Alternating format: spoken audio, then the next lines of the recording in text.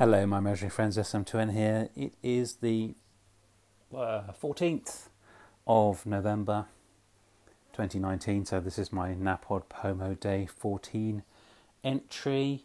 And yes, of course, 14 out of 30 is,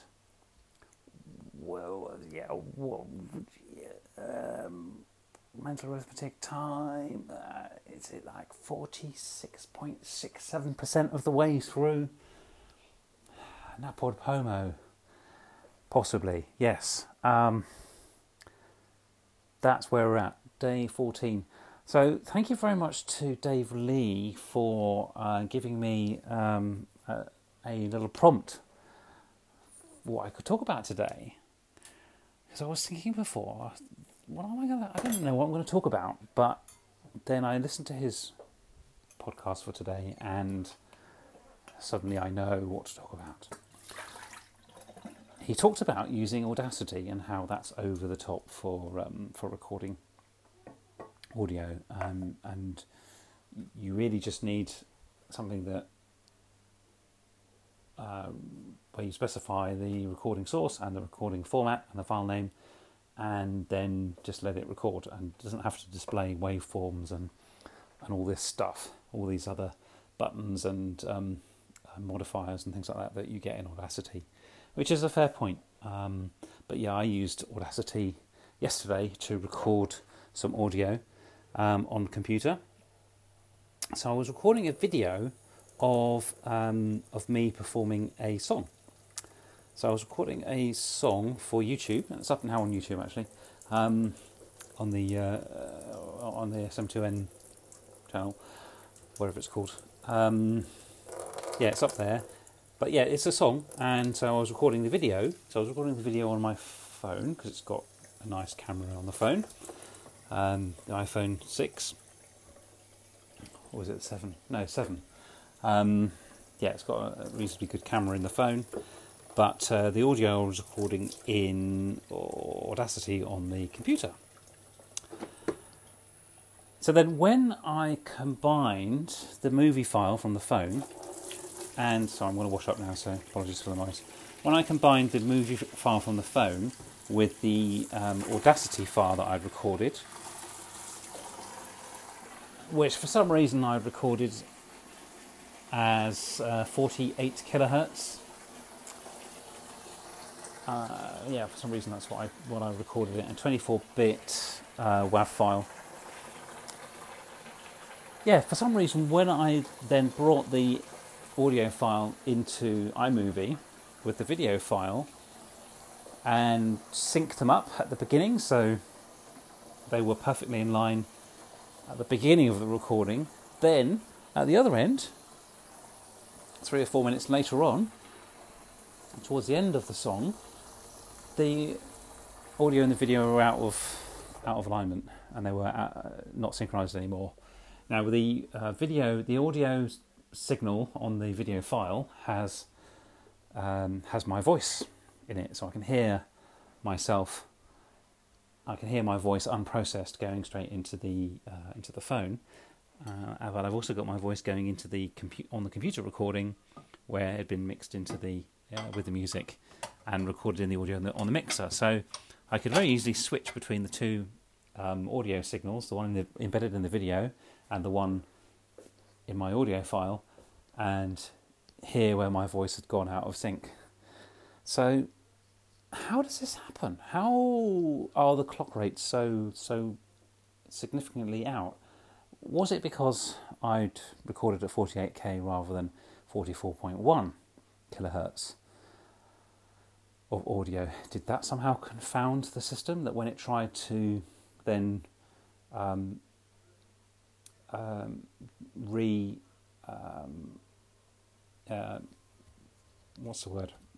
the audio at the right bit rate, or the sample rate, that it somehow got it wrong and miscalculated, and therefore they drifted out of alignment? It was only a fraction of a second out of alignment towards the end of the song, but it's very, very noticeable to the human eye.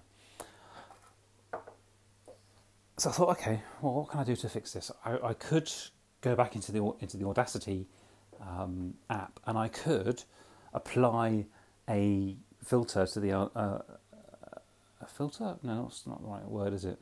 An effect, I think it is. They call it in Audacity. I could apply an effect to the audio in Audacity and make it 0.1% faster, something very small, make a very small adjustment to the audio to speed it up, and then try putting that next to the video and see whether it stayed in sync.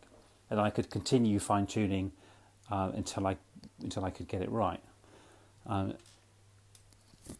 Until the song started and ended on time with the video and the audio. But didn't sound like a lot of fun to me to do that outside in Audacity and then have to keep re-importing the file into iMovie. So, but I thought, well, what about if I change? Can I speed up the video file?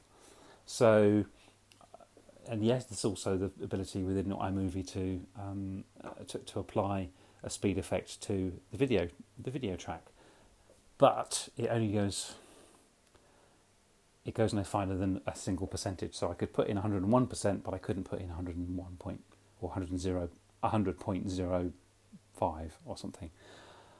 I couldn't get it fine-tuned enough to get it to match. So what I did in the end was just split the audio. No, not the audio. Split the video at the end of every kind of verse, or at the beginning of every chorus, or something like that. Split the video at a reasonable point, and then just trim a frame out of the video. Just do the precision editor just to chop one frame out of the video. Hopefully, it's not noticeable to the human eye as you watch the video that the video frames themselves have been edited by me removing a frame here or there.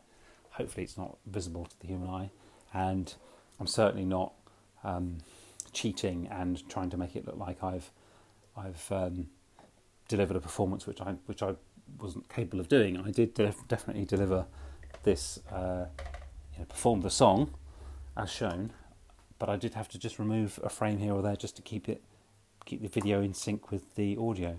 But what am I going to do next? I'm going to try that again. I think I want to re-record the song anyway because there's a few things that I didn't do quite right to my satisfaction.